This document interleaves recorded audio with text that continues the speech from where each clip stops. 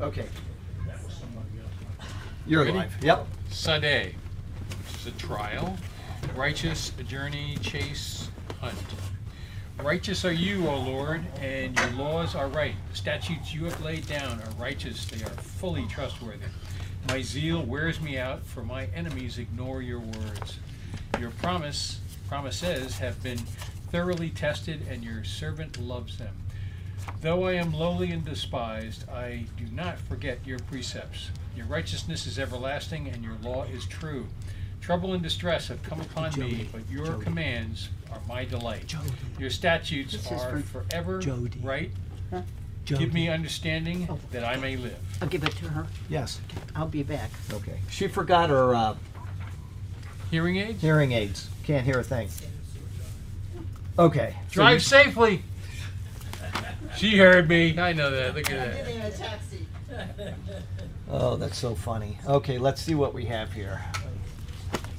Getting started a minute late today, so I'm a little disorganized. Let's see. I have somebody that emailed me a while ago, and she said she shattered her leg. Her name's Terry, and I had no idea what that meant until she sent X-rays of it. Pray for Terry. Wow, I've never seen anything like it in my life. How? I don't know. She shattered her leg, and she told me, and I don't remember. I saw the photos, and I lost it. It's her right leg. Sonia needs peace. She's having some troubles in her life, and so she's asking for prayer. And then Jill, her aunt, has gone to hospice. She's a believer, but she's asking for prayer for her mom and herself so they can endure this. So I've got some prayer requests there. And then let's see here. I had something that I was, okay, I'm a little off. Anyway, let's go ahead and read this here. Today is what? It's the 2nd of March. Okay. Oh, that's right, because Hidiko's birthday was yesterday. That's right. Okay. 2 March.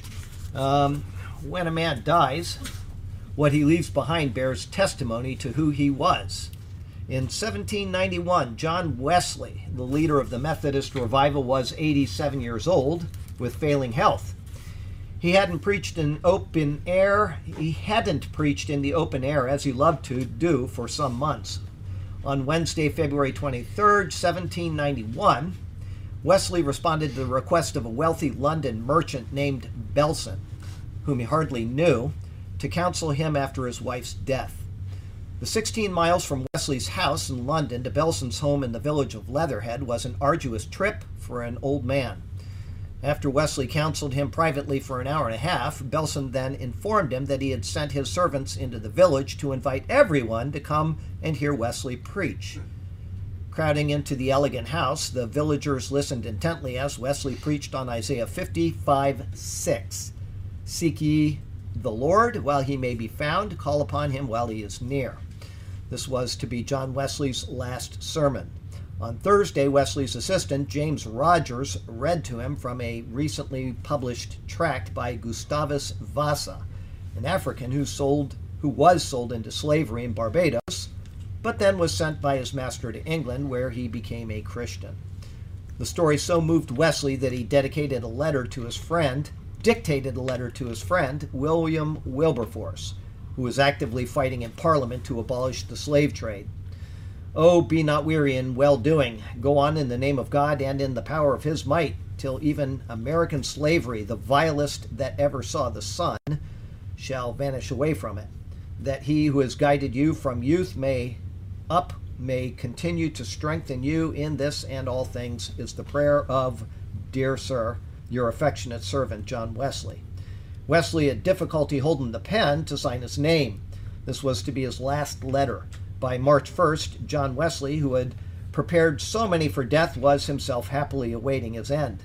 Although he had been speaking very little that afternoon, he decided to get up from bed. He surprised everyone by singing 2 stanzas of the metrical psalm of Isaac Watts that began, I'll praise my Maker while I've breath. He was able to sit up a little while and then had to lie down once again. As his closest friends gathered around him, he was able to say amen to their prayers. At one point, Wesley surprised everyone by saying with a strong voice, "The best of all is God is with us." On Wednesday, March 2nd, 1791, his family and friends knelt at his bedside. His last word was farewell. Their sadness was diminished by the knowledge he had entered into the joy of his Lord. In his lifetime, John Wesley had accomplished what few others have, and he died the most well-loved man in England. Beginning at 36, as an itinerant preacher, he traveled 250,000 miles on horseback and preached more than 40,000 sermons to crowds as large as 20,000. He regularly preached 3 times a day, often beginning at 5 a.m. At the time of his death, there were 79,000 Methodists in England and 40,000 in America. He was the father of the religious paperback, publishing about 5,000 sermons, tracts, and pamphlets. During his lifetime, he lived frugally, giving away nearly $150,000 out of his meager income to spread the gospel. What he left behind was one well-worn coat, 2 silver teaspoons, and the Methodist Church. Few men influenced the world for good like John Wesley. God used him to change the hearts of so many in England that many historians credit him with preventing the spread of the French Revolution to England. What lessons are there for us in John Wesley's life? Joshua 24:14, honor the Lord and serve him wholeheartedly. Heavenly Father, we're very thankful to you for your wonderful, precious word and how it's stirred the hearts of so many people over the years. And even John Wesley was a man who found comfort in your word, and he told it to many people, and he himself was able to hold on to that in his final days. Lord, your word is precious, it is sacred, it is holy, and it is something that we pray will be handled rightly and with care in this class. And if anything is wrong that we say, please alert us to it so that we would not ever teach something that is contrary to what your word says.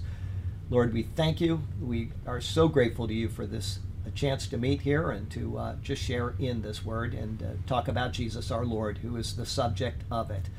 And help us to honor him all the days of our life. We pray this in his name. Amen.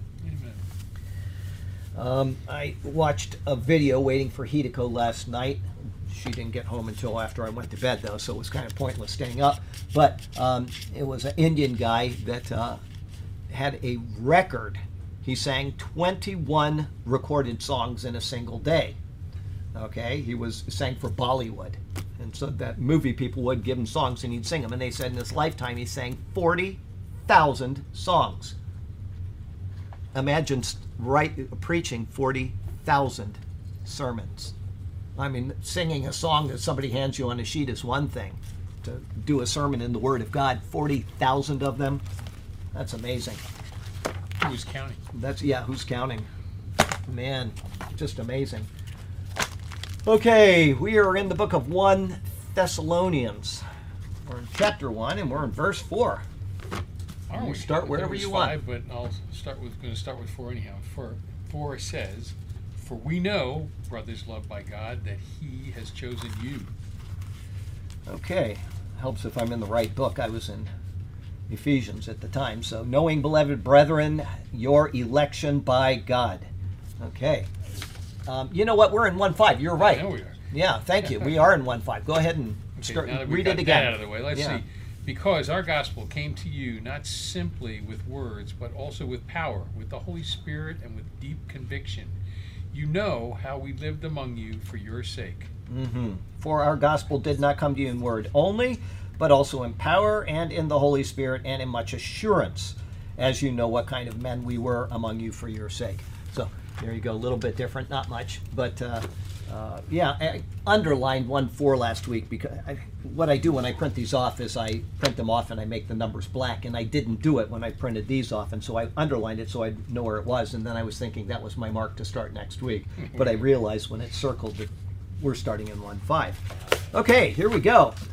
That's 1 Thessalonians. Oh, you know what? I want to welcome somebody here that I won't say his name because he would not allow me to. And I can tell you he's a guitar maker, and he makes wonderful guitars. He said, I don't want to be on the video, so he's sitting back there. But if you listen to the Superior Word sermons online, you will hear his voice open every single sermon. And I've never met him until today. I mean, we've been friends for years, but today is the first time I actually met him, except I watch his videos and stuff. But he is here, and I will go this far because there's about 15 million of them in America. His first name is Kevin. I won't say any more because I don't want to get in trouble. But wonderful, wonderful to have you here. I'm very honored, and he's got a voice that people always email me and say, "Is that what's the guy's name that was his daughter is now the governor of Arkansas, but he Huckabee. Was Huckabee." Everybody says, "Is that Mike Huckabee that did that?" And I'm like, "No," but it does sound a bit like Huckabee. But anyway, it's a real pleasure having you here. And he'll be bailing out very quickly to get down to his parents' house where he's heading south. He's from north and he's heading south, so he stopped by to see us today. 1 Thessalonians 1 verse 5. The words "our gospel" don't indicate that it was a gospel formulated by Paul.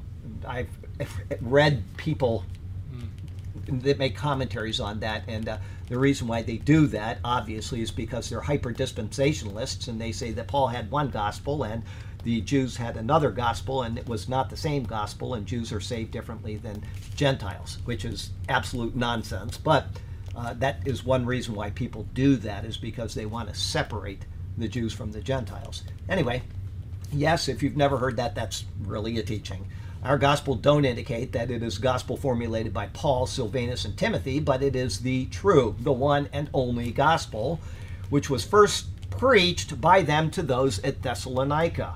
This occurrence is actually noted in Acts chapter 17, and we'll be there in about 2 months. I typed Acts 15:15 this morning. I will read you, though. I was so excited. I don't know. Did you look up the verse I sent you yesterday? You didn't. Okay. I sent him Acts 15:14 I typed yesterday. What an exciting verse. Acts 15:14 says, "Simon has declared how God at the first visited the Gentiles to take out of them a people for his name." Okay.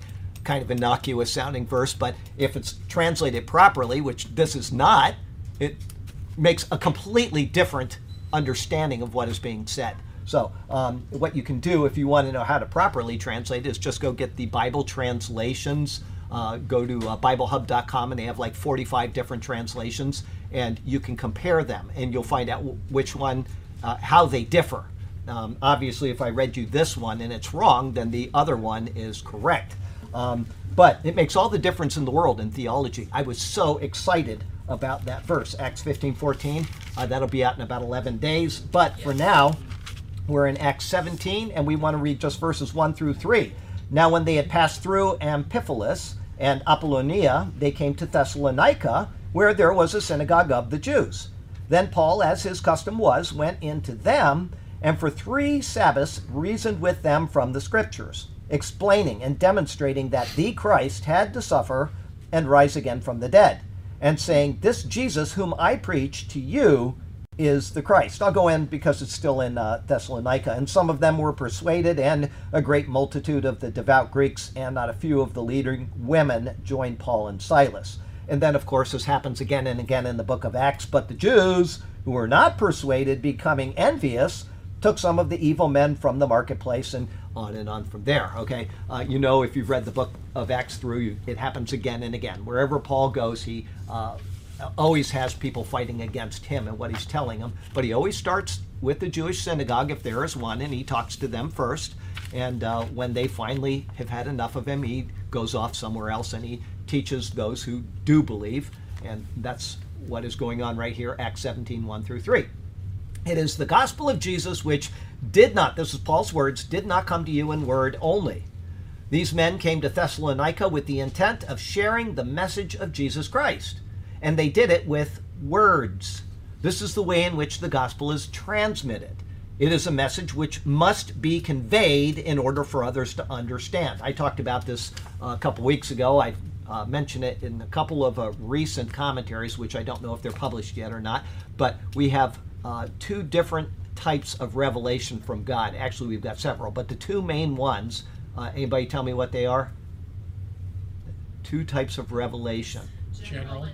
General and specific. That's right. General revelation is something that God has made available to all people. There's a tree over there. Why is there a tree instead of nothing? Why are we here? And we can deduce things about what God is doing by understanding that there's a tree, which means there's ground in which the tree is, and that's on a planet which is spinning around, and we can tell all kinds of things about how God works, how logical God is, how the wisdom of God. We can tell all of these things. Aristotle, 250 or so years before the coming of Christ, outside of the covenant people, was able to use general revelation, and he was able to deduce things about God that people within Christianity cannot figure out to this day. In other words, they're not willing to. It's not that they can't. But he was able to come this close to understanding the nature of God, that God is pure act. There's no potential in God at all. He's pure act, pure actuality, okay? And we can tell these things without ever having the Word of God. We can say, well, if God exists and there's time, space, and matter, then that means that he must exist before those things, and therefore he's outside of them. And then we can make all kinds of conclusions about what he is like. And people have been doing that, but people like Aristotle were very, very good at it. And the funny thing about Aristotle was that he was told once that women have fewer teeth than men. And he never checked it out to see if it was true. So his writings are filled with typical people's ideas. Well, yeah, women have less teeth than men, because he never stopped and said, well, let's count his and hers, and, whatever. Anyway, but at the same time, he could think really, really deep thoughts from general revelation, things that are still studied to this day. And the great philosopher Thomas Aquinas built on Aristotle's work, actually calling him what did he call him? The philosopher, I think he used a term, and always capitalized it because he understood the magnitude of Aristotle's mind, the thinking that he had. But the other type of revelation is specific revelation. It is something that you cannot deduce unless God tells it to you, unless God reveals it to you. And so when a prophet, a true prophet of the Lord, like Jeremiah, would come forth and say, thus says the Lord, now they may have been able to understand that they were not right with the Lord, but he is giving them special revelation. God is going to do this if you don't conform. And so when he said there will be 70 years of exile for the people of Israel, after 70 years of exile for the people of Israel, what did Daniel do? He said, the prophet Jeremiah said, let me read it to you. This is special revelation. It's something that you cannot deduce apart from God revealing it. The gospel is special revelation. Okay, you would never have been able to deduce it without God telling you. But in Daniel chapter 9, he says right here, starts it out, and he says, this is verse 2, 9:2, in the first year of his reign, I, Daniel, understood by the books the number of the years specified by the word of the Lord through Jeremiah the prophet, that he would accomplish 70 years in the desolations of Jerusalem. God said it would happen. It happened. And so Daniel said, it's time for me to start praying to get us back to the land of Israel. He understood that God's special revelation was something that was true. It was as true as the tree standing outside that you can make all these logical deductions about God over. So you've got general revelation, you've got special revelation. And from there it says, read it again, it is this gospel of Jesus which did not come to you in word only. These men came to Thessalonica with the intent of sharing the message of Jesus Christ, and they did it with words. Faith comes by hearing, hearing by the word of God. Romans 10:17. Okay, this is the way in which the gospel is transmitted. It's the way that we understand the specific revelation of God. That's what the Bible is. It is God's specific revelation of himself to the people of the world. Here's how you got into the mess. Here's what I'm going to do about your situation, and here's what it will be like when I have cured the problem that is in you. Okay? We wouldn't be able to deduce any of that without God revealing it to us, and yet he has revealed it to us. Okay? This is a message that must be conveyed in order for others to understand. In the case of Thessalonica, though, it came with more than just words, but also in power. The word is dunamis, which I bring up from time to time as the root of what word? Yeah, that's right, dynamite. It's power. Okay, when people in the 16, 17, 1800s were developing new things, they were coming up with new technologies or new medicines, they would always go to the Greek. Not always, but quite often they would go to the Greek, and they would say, I need a word that suits this situation. Okay, and so when he came up with dynamite, he went to the Greek and dunamis, and he says, well, that's a great word to apply to what I've discovered. Okay, so our language is literally filled with these Greek things, and we hear them all the time, and we don't even realize that they come from Greek. Okay, it's a Greek word, dunamis, which in this sense gives the idea of efficacy. It had the ability to perform what was presented by converting the minds and souls of those who heard it. Okay, there is no reason to assume that power, the word power here, indicates physical manifestations of conversion. As seen from the citation above, they reasoned with them from the scriptures. The power to convert was found in the Word and in the Holy Spirit. That's Paul's words, and in the Holy Spirit. The reason why I say it wasn't necessary to have these demonstrations of power to convert people is because if you go back in the book of Acts, I think it was chapter 13 or 14, which we did over the past couple months, the people in the synagogue, Paul went to the synagogue in Pisidia of Antioch, and he told them the gospel. And there were people that were converted, and there were people that were not converted. And it says that the Lord was working through Paul and Barnabas with great signs and wonders. Okay? And it never says in the Bible that people were converted by those signs and wonders. He was doing it among the disciples. He wasn't doing it among the Jews. They couldn't have cared. They rejected Jesus' signs and wonders one after another.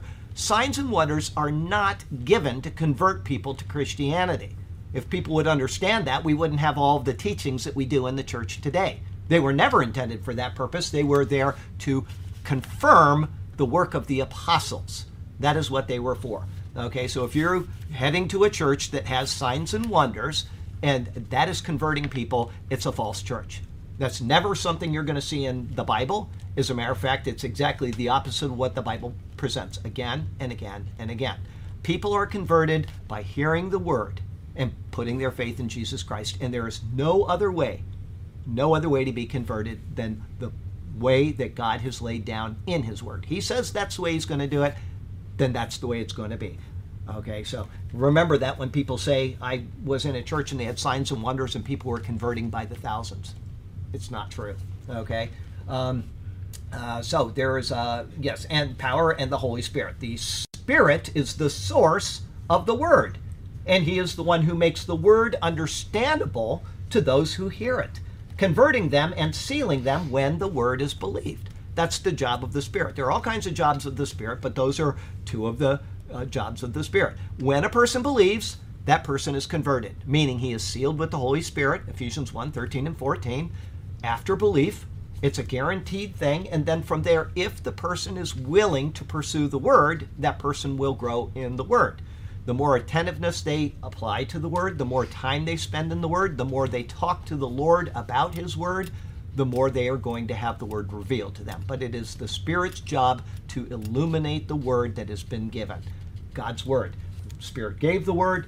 The word is intended to be understood. It's not intended to be misunderstood. And so that is what the Spirit does. This conversion is a demonstration of the Spirit. When a person sees the complete change in another, that person will realize that it was more than just a personal choice, but a truly miraculous event. And that is something that you hear that all the time, where people will give their testimony and other people will see that and they'll say, I can't believe the change that I've seen in this person. Okay? And families see the change in, what happened to him? This isn't the guy that was out smoking pot last week or taking drugs or doing whatever he's doing. All of a sudden, he's a converted person. And they're watching to see if it's real. They're watching to see if the change has been affected in them or if it's just a show. And eventually they realize this person really has had a change in his life. Okay? That person hasn't become perfected. None of us are perfected in this life, and we're all going to fall short. I was watching, who was I watching? It was YouTube. Oh, Alice Cooper. If you know who he is, the rocker, he's a Christian. He's converted to Christianity, and I think it was Greg Laurie or somebody. I don't know these people, but anyway, I think that's who it was. Somebody was interviewing him, and they were both sitting there talking about the sin in their lives. Alice Cooper loves the Lord. He wants to honor the Lord. He says, I try constantly to get the sin out of my life. And he says, the one thing that I ask the Lord all the time is, don't let me have a presumptuous sin against you. You know, I wake up in the morning, I'm going to do this thing, and then I go do it. Okay? He said, I just feel like completely off if I have that type of a sin in my life. And so they're talking about that. But if anybody knew who Alice Cooper was before he came to Christ, you'd be astonished. Well, I can't believe it. This guy is a Christian. You know, I mean, Alice, does everybody here know who Alice Cooper is? If not, just type it into your scroll bar. School's out forever. School's out for summer. If school's out. 18. Yeah, that's right. All these songs, and he had his face painted, and he was. Anyway, now he's a converted person. Yeah, it's amazing to see. But people will check that, and when somebody like Alice Cooper trips up, everybody's going to barbecue him, especially the Christians. They're going to tear the guy apart, saying he was never a faithful Christian. I guarantee you the people that type those commentaries and those news articles are a lot worse off than Alice Cooper is, because they have a high feeling of themselves when they're just like everybody else. They're sinning just like everybody else. So the Spirit does not perfect us in this life. What does it say in John? If you say you have no sin, the truth is not in you. You're a liar. Okay? We do have sin. It's something that we need to deal with until we get out of these sin sacks that we're in. So, the person realizes it was more than just a personal choice, but a truly miraculous event. The sex addict, the drunkard, the morally perverse, Alice Cooper, these people become a witness to the power of the Holy Spirit when they have a complete break from the path they were on because of hearing and receiving the gospel message. Paul then says that the gospel also came in much assurance. When the message was heard, there was no doubt. The changes were sufficient to provide complete assurance that the power of God is truly found in the gospel message. It is a mystery which, when revealed in the longing human soul, has the ability to fully convert and completely convince. I know that's true personally. Now, I have said it before, and I honestly think I was probably saved when I was 14. Okay, it was in the back of a yellow Datsun B210 after going to the Tabernacle Church here in Sarasota. All right, but eventually I got so far away from the Lord that I couldn't have told you up from down. And I actually had people that came from the school that my children went to. They went to a Christian school, and they came by and they said, "We want to talk to you." And they said they talked to me about Jesus. I don't even remember those people coming to the house. They said this to me years later, and they said, "Oh yeah, we were at your house. You got such a nice place," and blah, blah, blah, blah, blah. I don't even remember them being there. That's how far in the darkness I was. And then one day I realized that I needed Jesus, and as I have said, Mary, she said the same thing when we were in class one day. Everything was better. The sky, I looked up and I said, there's actually a blue sky up there. It was so beautiful. You're living in darkness. You're not thinking about the things that God has created. You're not thinking about the beauty of the leaves in different times of the year. Like right now, the oak leaves are coming out. They're all falling, billions of oak leaves, and everybody's sneezing because of the pollen. But at the same time, these little green leaves are coming out. And they're so shiny and they're so light green that when you drive around, they almost hurt your eyes as the sun shines off of them. And it's so beautiful. I never saw any of that for like 20 years of my life. I didn't see any of that. All I saw was just nothing. And things smelled better. Things were just bright and cheery, and just a total new appreciation for who God is. Okay? And that's what it is when you come to realize that you are just a sinful person that needs Jesus. And that's not just getting saved. Like I said, I was probably saved when I was 14, but it's staying in that. Because what does it say in 2 Peter 1:9? What does it say there? If I was saved at 14, it sure speaks of me. I'll tell you that right now. 2 Peter, and it says there, second epistle of Peter, 2 Peter 1, for he who lacks these things, all the things that he says to do after getting saved, for he who lacks these things is short-sighted, even to blindness, exactly how I was, blindness, and has forgotten that he was cleansed from his old sins. Now, if I was saved when I was 14, and I have every reason to believe it from what people tell me when I was in school and etc., but I walked so far away from the Lord, I had forgotten everything that I had in my head, okay? And I was blinded, just like it says, he's even to blindness. And all of a sudden, the veil was taken away, and I turned back to the Lord at 36, and it was the most wonderful experience ever. And I thought, that's all I want to do with the rest of my life is tell people about Jesus. That's all I want to do. I thought, originally, or not originally, but after a while, I decided I wanted to be a Wycliffe Bible translator, and I went to Wycliffe and I went through all the courses, and I 2-week indoctrination and all that kind of stuff, and I was ready to sign up and go. And Hideko said, well, I don't want to go overseas. She'd just come back from 9 years overseas, and I said, as I said to my friend back here earlier today, I said it was like turning off a light switch. He gave me her first, so obviously this is not what the Lord wants me to do. And so no more Wycliffe Bible translator. But we have somebody that we support from this church that is in Papua New Guinea, and he is currently going there to translate a Bible translation to people that have never heard it in the Word. So I'm still in Bible translations. It's just a little bit removed. Anyway, and when we do the sermons and when I do the commentaries, I always go to the original, and I try to figure out if what they have said in this translation is correct or not. And as I said, in Acts 15:14, go read the variations and then think on it before we get there. We'll be there in, like I said, maybe 11 days. And completely different. I've read this Bible and these versions that have this many times. And so I had something in my head that this is what it means. Then when I sat down to do the evaluation of it, I'm like, this doesn't make any sense, and so I'm going to evaluate it, but I don't know why it says it the way it does. Well, it doesn't say it at all in the Greek. Okay, I think 4 literal translations and 2 Catholic translations are the only translations that did it properly. Okay, and so that's something that I so much enjoy, is finding out what God is telling us in His Word without people's presuppositions and biases. Did you go to that verse and look at it?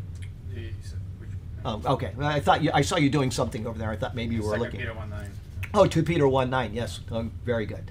You know what? If you're going to turn on that camera and shine it on people today, don't shine it back there because somebody doesn't want to be on it. Just so you know. It's not on. Oh, okay. I just want to I forgot to tell you that. And Not even that one? yeah, we got some camera shy people here. So, all right. So let's see here. Paul then says that the gospel also came in much assurance. Okay, when the message was heard, there was no doubt. The changes were sufficient to provide complete assurance that the power of God is truly found in the gospel message. Okay, I can assure you, having been around the world, at least the eastern half of the world, and been around many, many different religious expressions, okay, that there is no power in those religious expressions. There is rote religion, there is the attempt to please God in this way or that way or one way or another. It is always based on self, and what I'm going to do to make God happy, okay? Or why God is so happy with me because of who I am. That's always the way. Every religion that I've come across and every religion on this planet will follow the same theme, and it begins with the word I, okay? It doesn't convert anything. It doesn't have any power in it because we have no power in and of ourselves.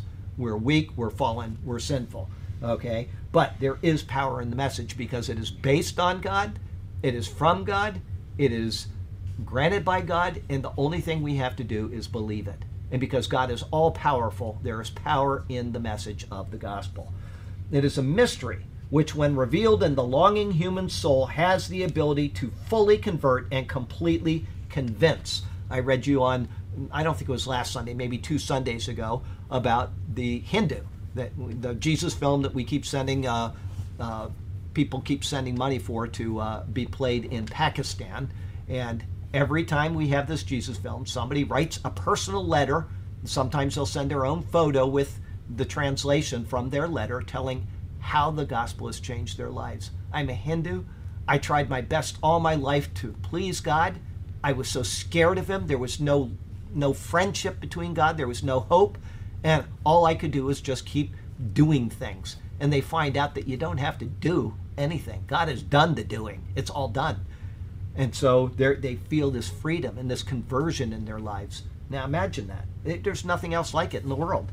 This message was presented by these men, and not as a con game or a scam, but as Paul says, as you know what kind of men we were among you for your sake. Paul is saying, he's writing these people. He could not say these words if they were not true, because the people that he is writing to are the people that he is talking about. As you know what kind of men we were among you for your sake.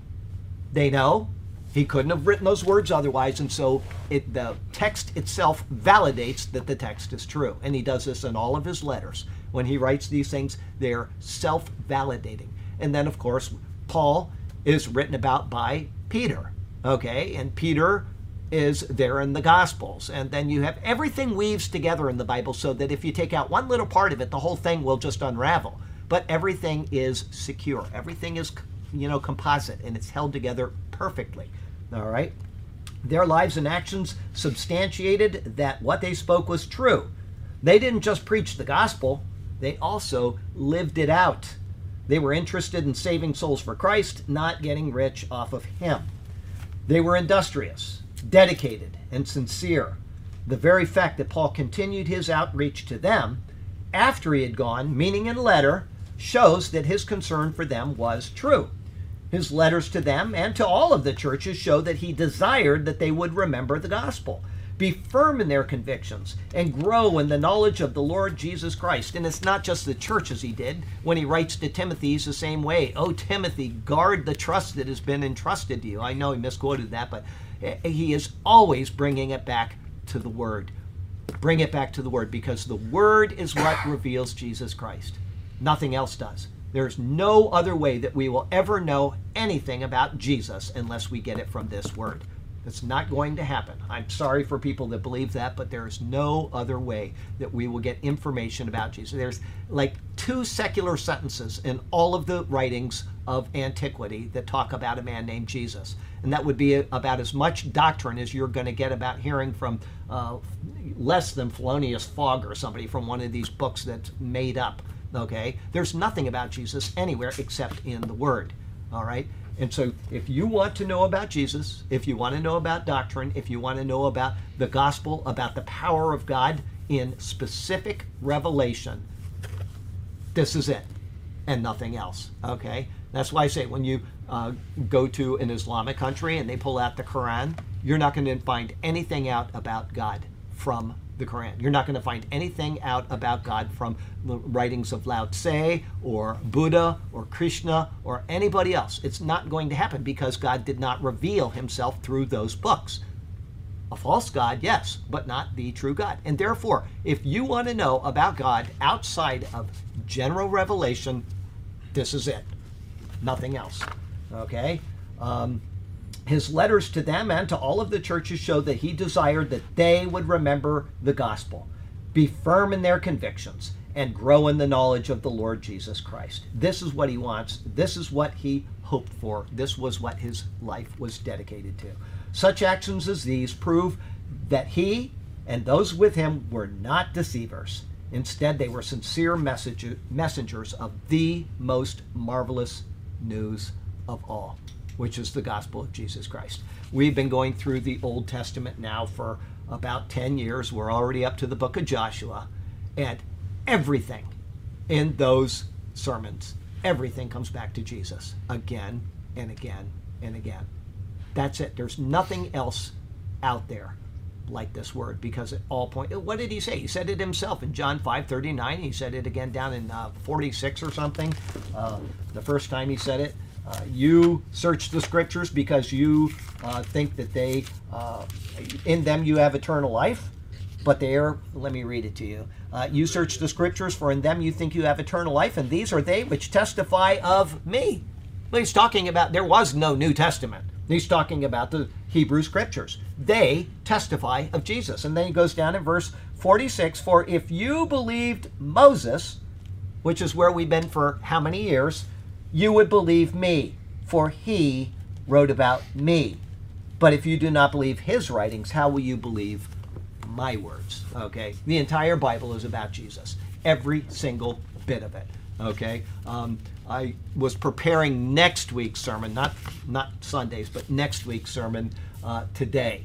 I was getting it ready, and I was taking care of all the typographical errors and errors in thinking that somebody helps me with, and which I was thoroughly embarrassed once again how poor I think. When I would have caught some of these when I was practicing it anyway, but most of them I would not have. You just, when you type something, you read over what you have typed, not realizing it. So the sermon for next week, I was so excited to read it.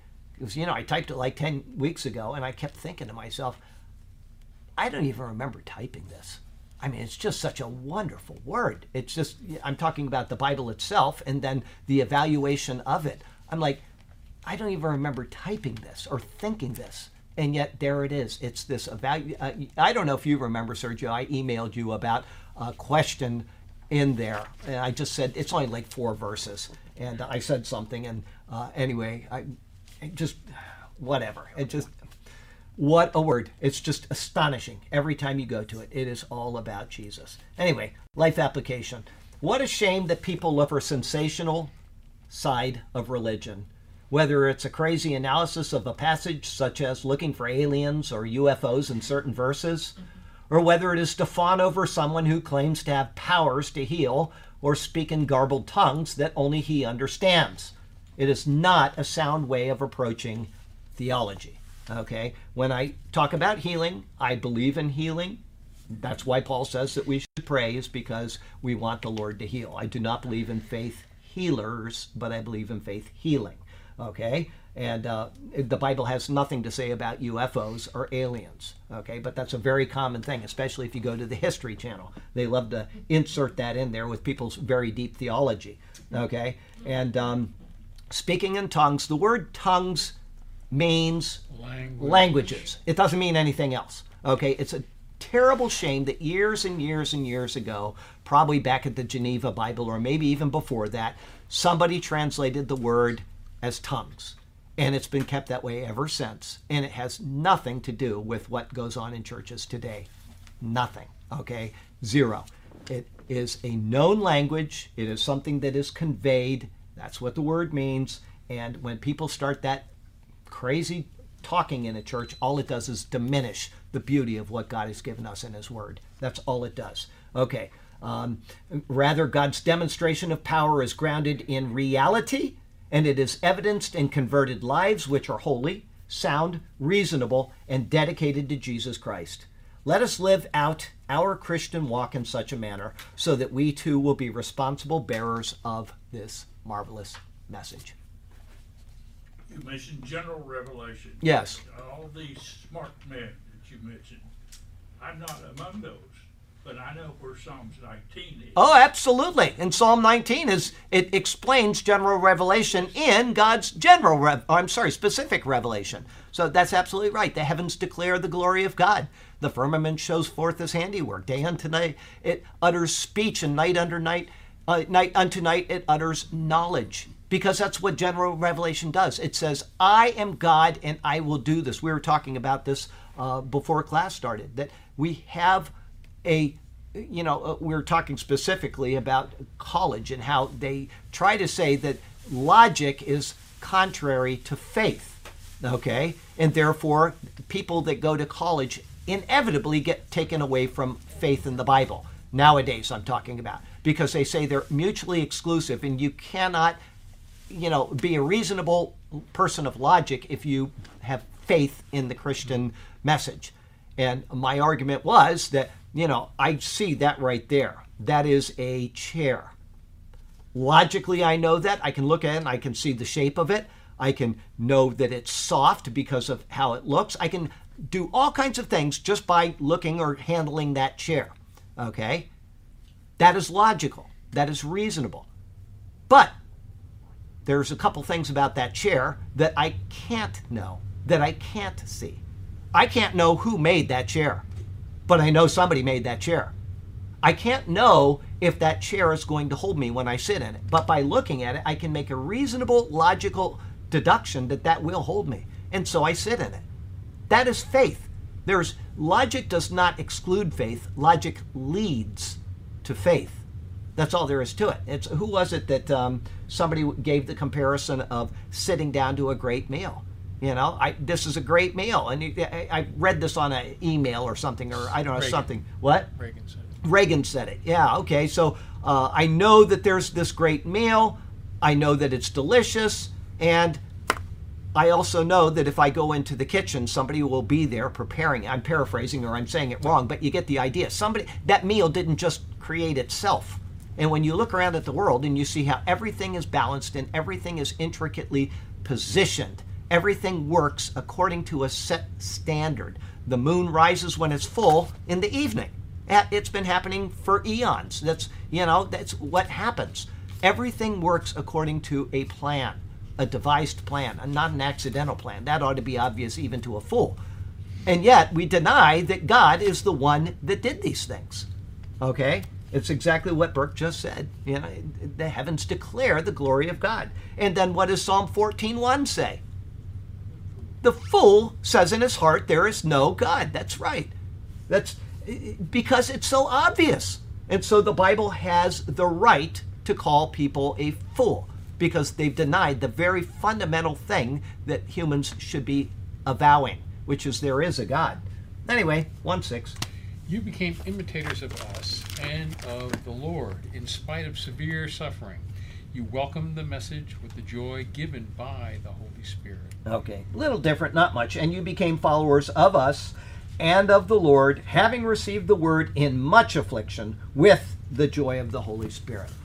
Okay, the word followers gives a sense of imitation or emulation.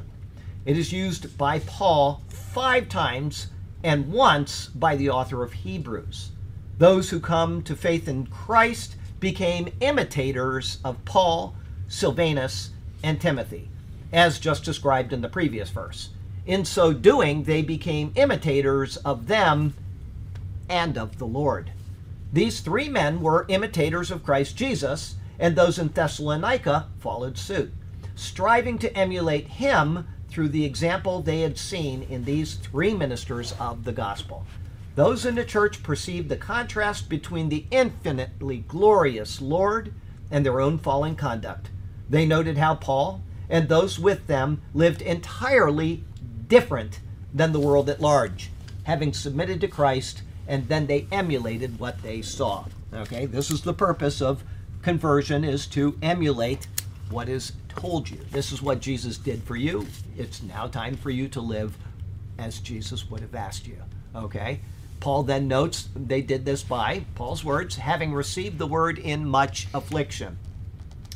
This affliction is partly referred to in Acts 17:5 through 9, which I think I read some of that a minute ago. I went ahead in there, but such an exciting passage in Acts 17:5 through 9.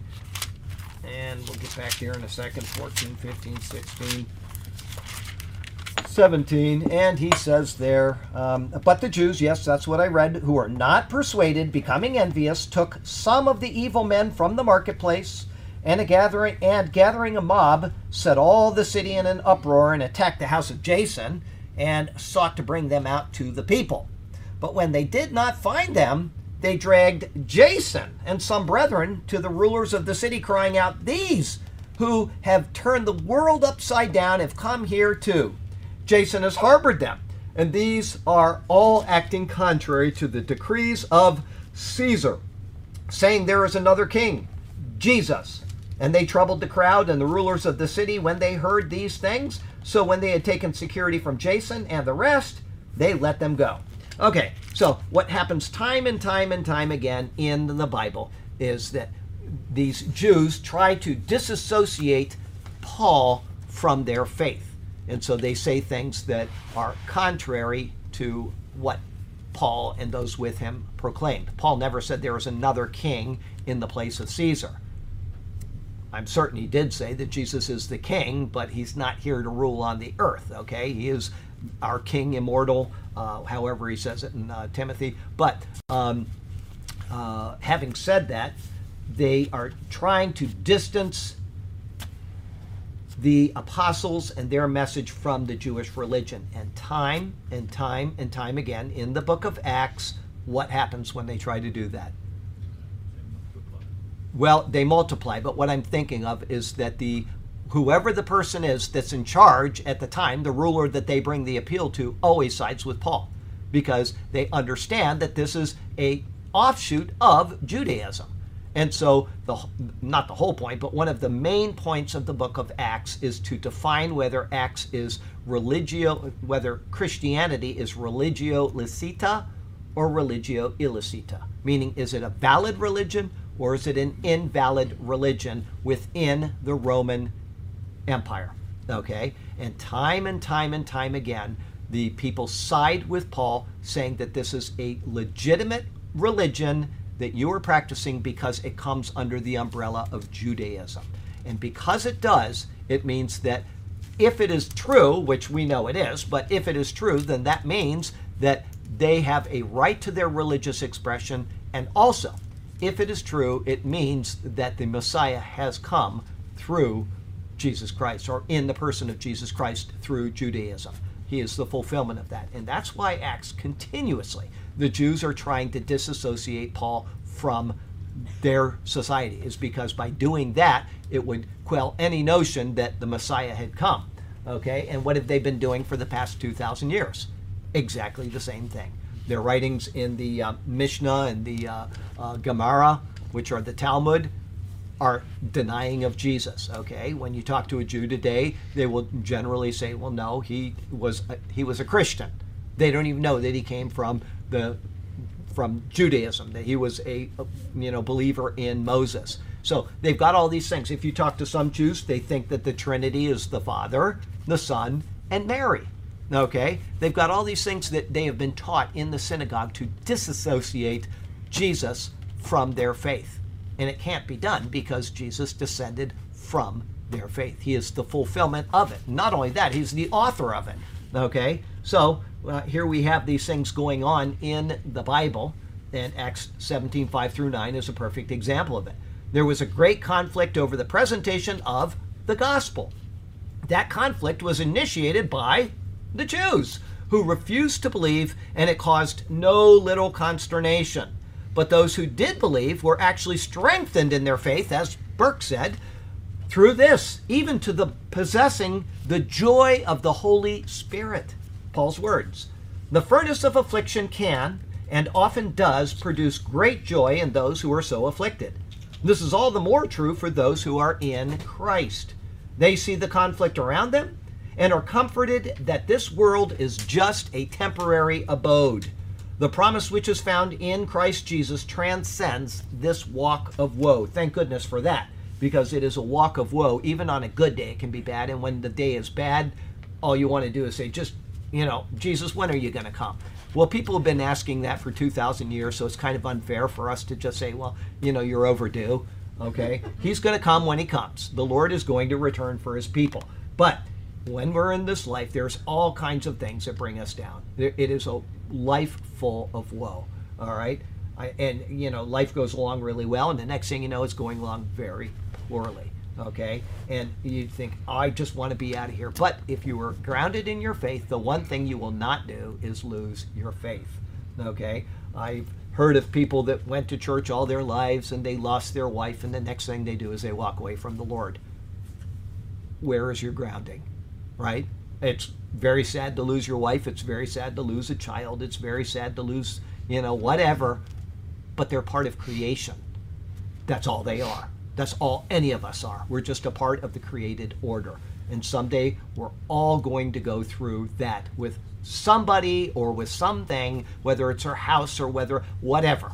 Okay? And if you are not grounded in your faith, then you will end up walking away. And what a sad testimony that is. You need to be grounded, just like John Wesley. They were talking about John Wesley. And I disagree with a lot of that guy's doctrine, okay? But the one thing he was able to do was tell them that there is something better than this world. And these people love that message. They love the fact that this world is not all there is. I was taking a shower today, and I was, after the mall, and I got an outdoor shower I put in about 5 minutes after we moved into the house. It's my favorite place on the property. And so I was out there and I was thinking how nice it is to have this shower. And I was thinking of the people like in Israel. Okay, it hasn't rained in 3.5 years under Elijah, or sometimes it didn't rain for a whole year. Sometimes it says it rained in this town, but not in this town, and I just think it's such a pleasure to be able to take a shower.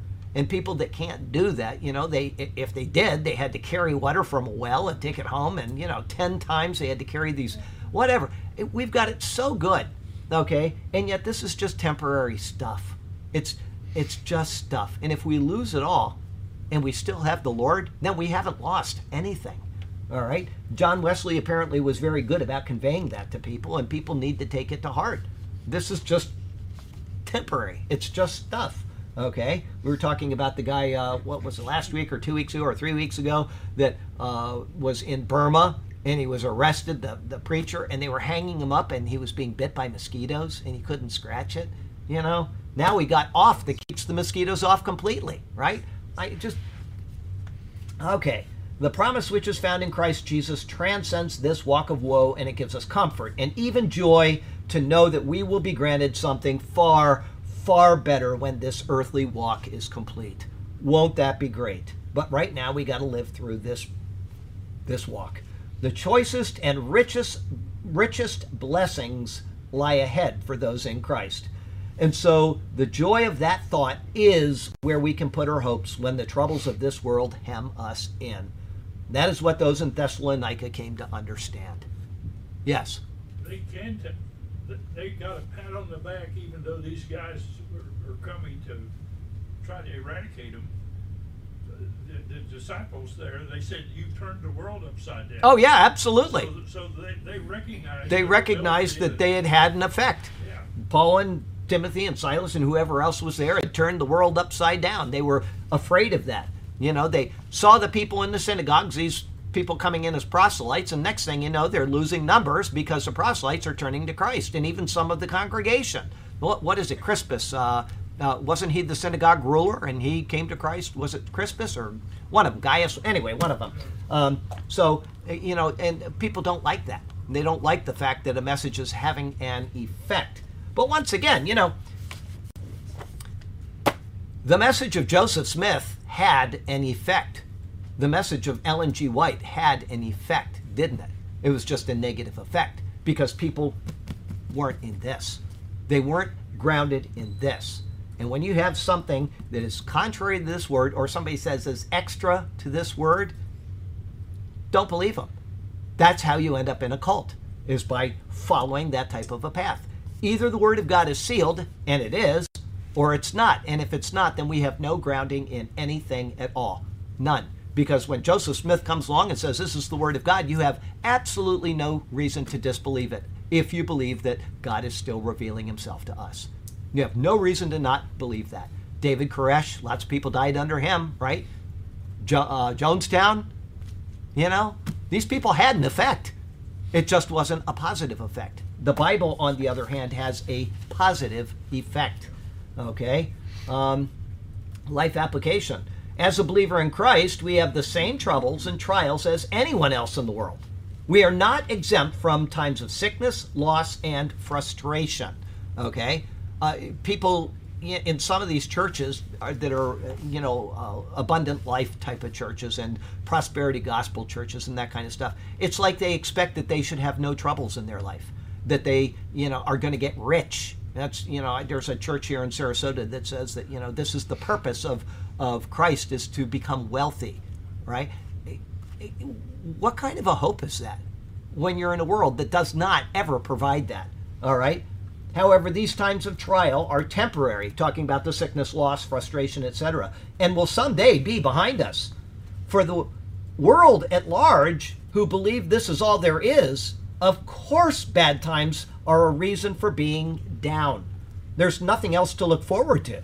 And so any troubles rob them of the precious few moments that they believe they possess.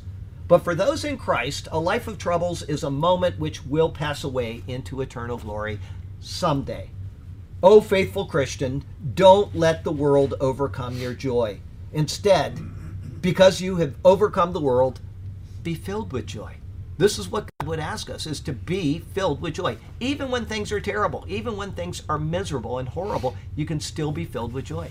And I absolutely am convinced, because this is what the Bible teaches, that you cannot lose your salvation. You can sure lose your joy in this world, and you can lose rewards in the next, but the Bible teaches that we are sealed with the Holy Spirit. And if you could lose your salvation, it would, one, prove that God made a mistake, that God doesn't know the end from the beginning, and therefore that is not the God of the Bible. It would also, too, it would prove that your salvation is up to you. It's not up to God, and the guarantee that you possess is no good. All right? And third, it would prove that the guarantee you have is not a guarantee at all. Yes? This question, so what about, I had a conversation with somebody who was saying that, okay, you can't lose your salvation, but maybe they were not saved in the beginning. Well, that's possible. That I don't read the heart and mind. That's all I know. People ask that a lot. And the other one, which is absolutely inane, is they say, well, people want to give up their salvation, willingly give it up, and God will accept that. Once again, that shows a lack of sovereignty in the mind of God, and it also is insane. Okay, because anybody that is standing at the abyss of the lake of fire is going to say, I claim the guarantee that I was given. Okay, that's all there is to it. All right, so that's not even normal theology. But your question is correct. There are people that probably think they're saved.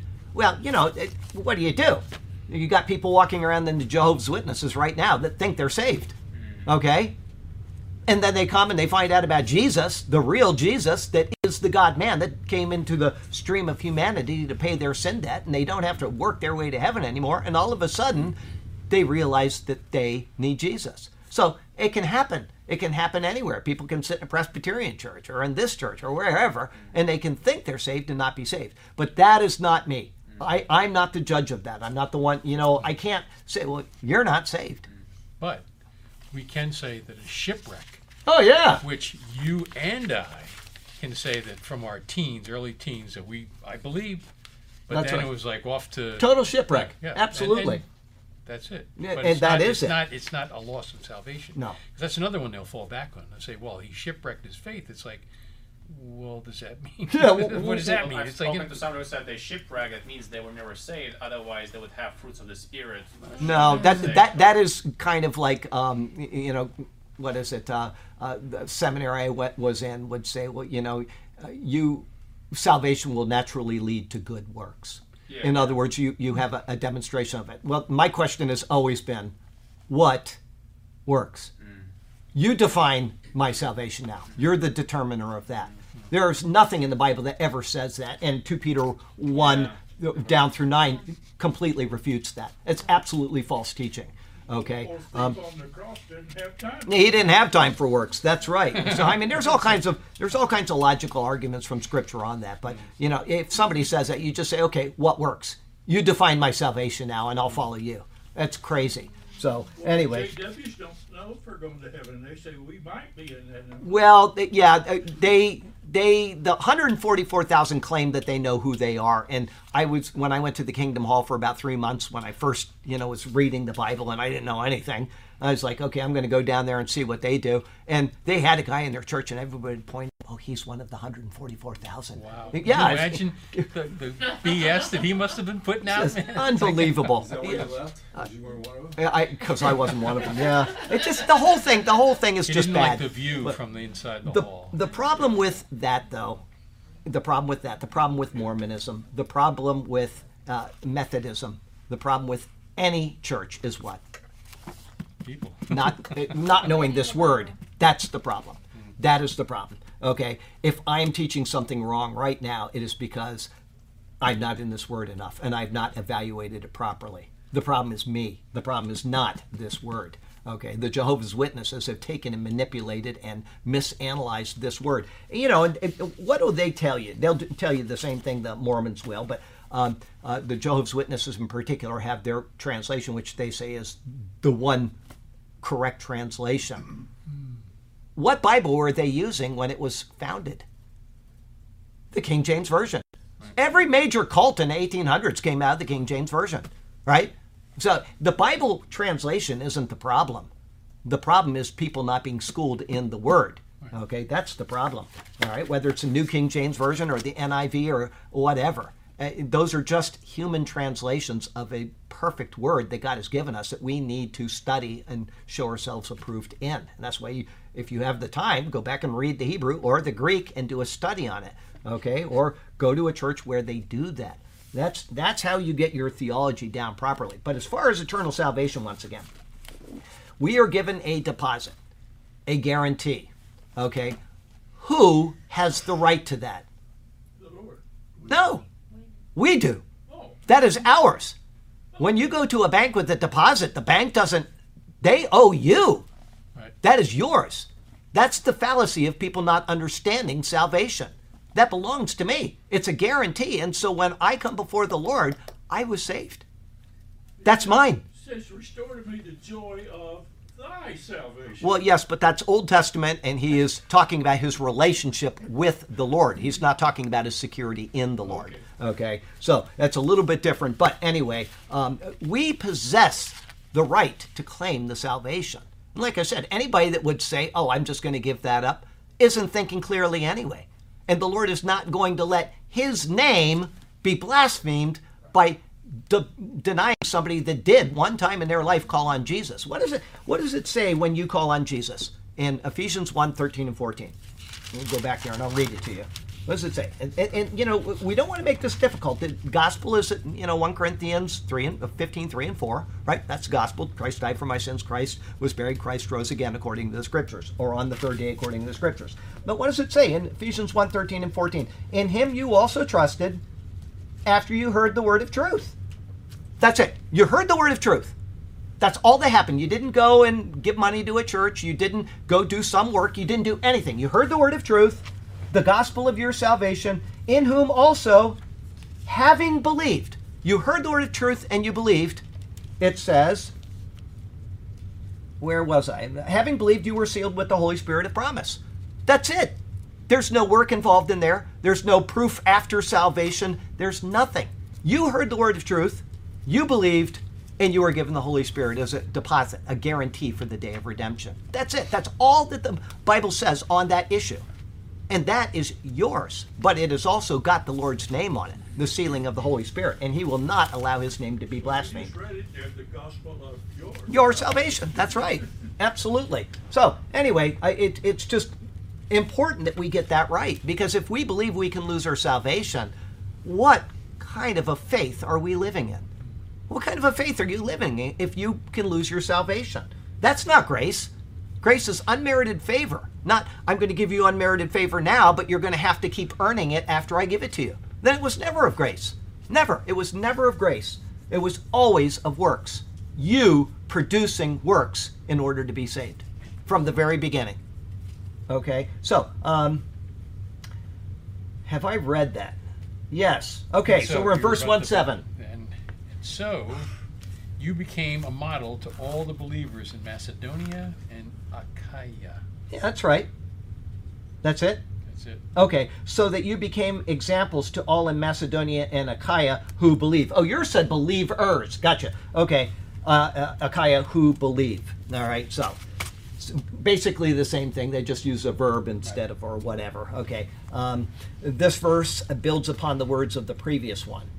Together they read, this is both verses together, and you became followers of us and the Lord, having received the word in much affliction with the joy of the Holy Spirit, so that you became examples to all in Macedonia and Achaia who believe.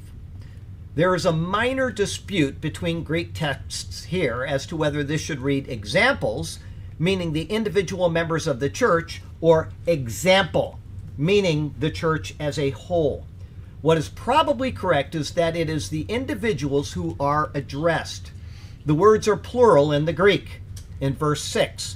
However, Paul could now be lumping them into one body and saying that as a group, they are now an example to the others. Either way, nothing affecting doctrine is lost in either option. Have a great night. Those at Thessalonica, having received the word and become followers of the Lord through that reception, had become excellent examples to the believers in both Macedonia and Achaia.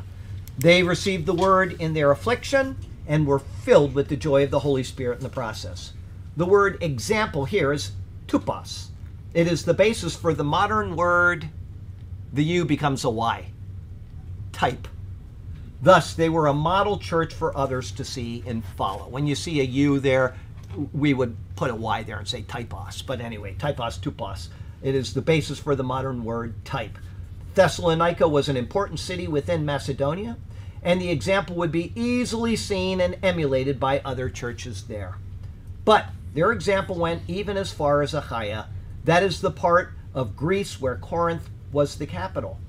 The exemplary caliber of this group had become known even in those locations quite distant from them. And that would have been because Paul would have gone up there and bragged about them, you know. And if you go back to the book of Acts, what does it say originally about the people in Thessalonica? They were not as noble as the Bereans. That's right. Because the Bereans did what? They checked the book. They checked the book. All right. So even though the Thessalonians were not originally really well suited for whatever, checking things out as the Bereans were, eventually they became very well known. As it says, read that again. Thessalonica was an important city within Macedonia, and the example would be easily seen and emulated by other churches there. But their example went even as far as Achaia. That is the part of Greece where Corinth was the capital, way, way distant. Okay, 300 miles. Yeah, 300 miles? About. Okay, it's a long way. See, I didn't know that. I don't have a map in my back pocket, so. Right. Oh, it says right there. Oh, he's got it. Good. Okay, anyway, that's, yeah. You know it all here. Have a great evening. Life application. If someone is passing through your town and stops at church on Sunday, what kind of a message would they carry on with them concerning you and your congregation? Would they say, what a great bunch of people. If you ever go through that town, stop and fellowship with them. Or would they have less friendly words to say about you? Be aware of visitors that come to worship and make an outward effort to treat them with the spirit of fellowship and joy in the Holy Spirit. Okay? 1:8. Okay, the Lord's message rang out from you, not only in Macedonia and Achaia. Your faith in God has become known everywhere. Therefore, we do not need to say anything about it. Okay. For from you the word of the Lord has sounded forth, not only in Macedonia and Achaia, but also in every place. Your faith toward God has gone out, so that we do not need to say anything. Okay. The word for here supports his words of the previous verse, which said that those in Thessalonica became examples to all in Macedonia and Achaia who believe. He then says to them that, this is Paul's words, from you the word of the Lord has sounded forth. Okay, they heard the word of the Lord, they believed, and now they are sounding forth that word. It's what a church should be doing. The word sounded forth, exegeo, is found only here in Scripture. It indicates to resound, and it carries the idea of propagating. They had not just received the word, but they had sent it forth as well, telling the good news which they had believed. They were as the trumpet of God calling out the word. Just imagine how excited they were. You see people that meet Jesus and all of a sudden you just can't get them to shut up. All they want to do is just shout out about Jesus. And I know people like that. They come to the Lord and no matter what you do, you can't stifle them. And who would want to anyway?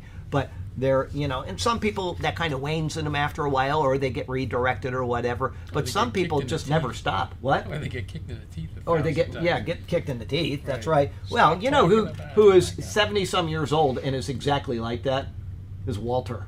Yeah. The guy never stops telling about. He's just is on fire for Jesus. As whenever he met him back in the Jesus movement days at Calvary Chapel. Mm-hmm. I mean, the guy is he's always talking about Jesus, constantly. So, just there's some people like that out there. They just are, they never, you can't get them to shut up. And there's nothing wrong with that. That's just the way it is, okay? They were as the trumpet of God calling out the word, the Thessalonians. This is similar to what is seen of the word going out in Israel. Here's what it says here in Isaiah chapter 58. It says, come on, Charlie. Good. Cry aloud, spare not, lift up your voice like a trumpet. Tell my people their transgression and the house of Jacob their sins. In other words, get out there and tell the world. There's a whole world out there that needs to know that they are sinning and they have offended a holy God, the holy God. All right? If you don't get that message, yeah, you know, I was watching I may mention this on Sunday, I may not. Somebody emailed me and they gave me a video of a church up in Connecticut. And this guy said in this maybe 10-minute video, now he's got himself there and he's got by him a female preacher, which ought to tell you right away, okay? But they're standing there with their poofy garments on, and, you know, it's one of these, like, congregational churches is what it was. And he said 3 times in this 10 minutes, our 300-year-old church, our 300-year-old tradition. 3 times he said it, and what I heard. I didn't listen to the whole thing. I finally clicked it off. He said that, those 3 times, to justify having a drag show in his church.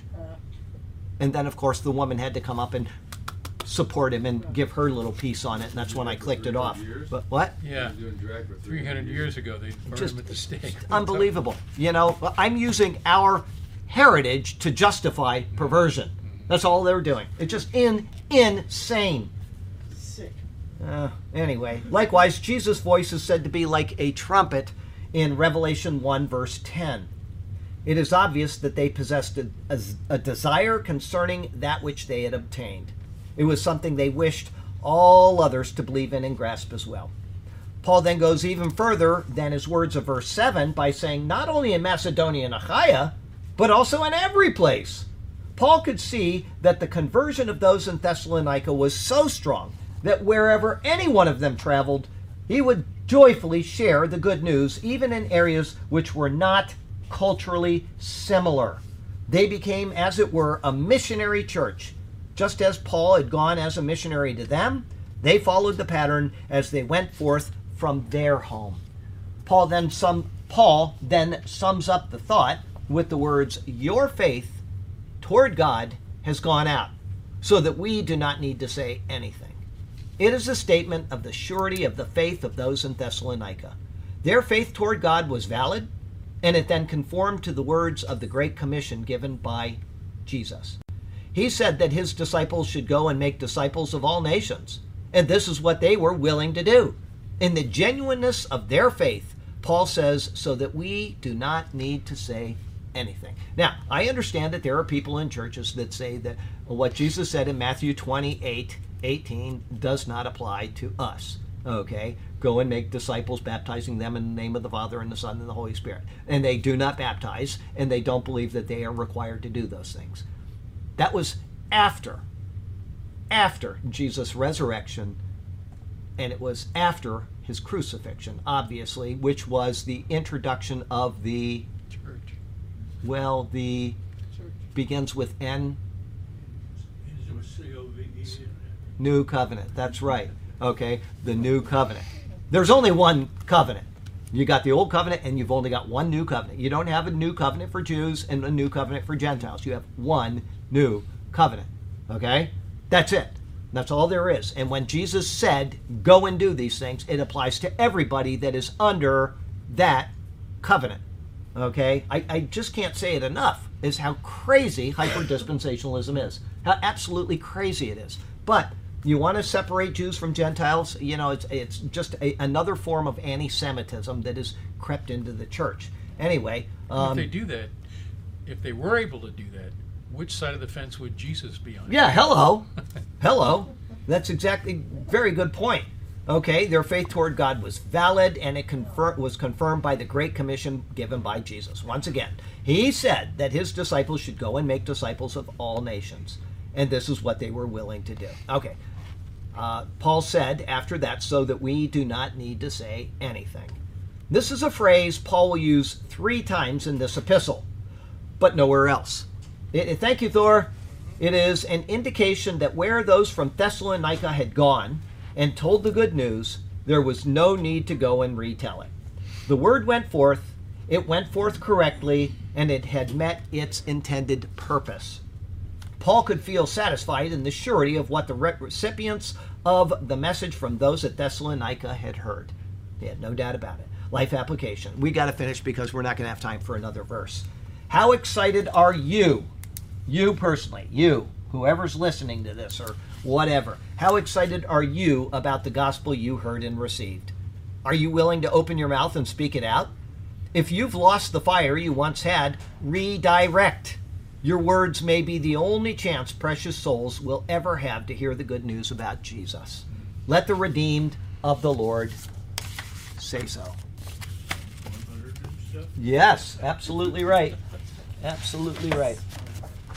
Heavenly Father, we are so grateful to you for the chance to share in your word.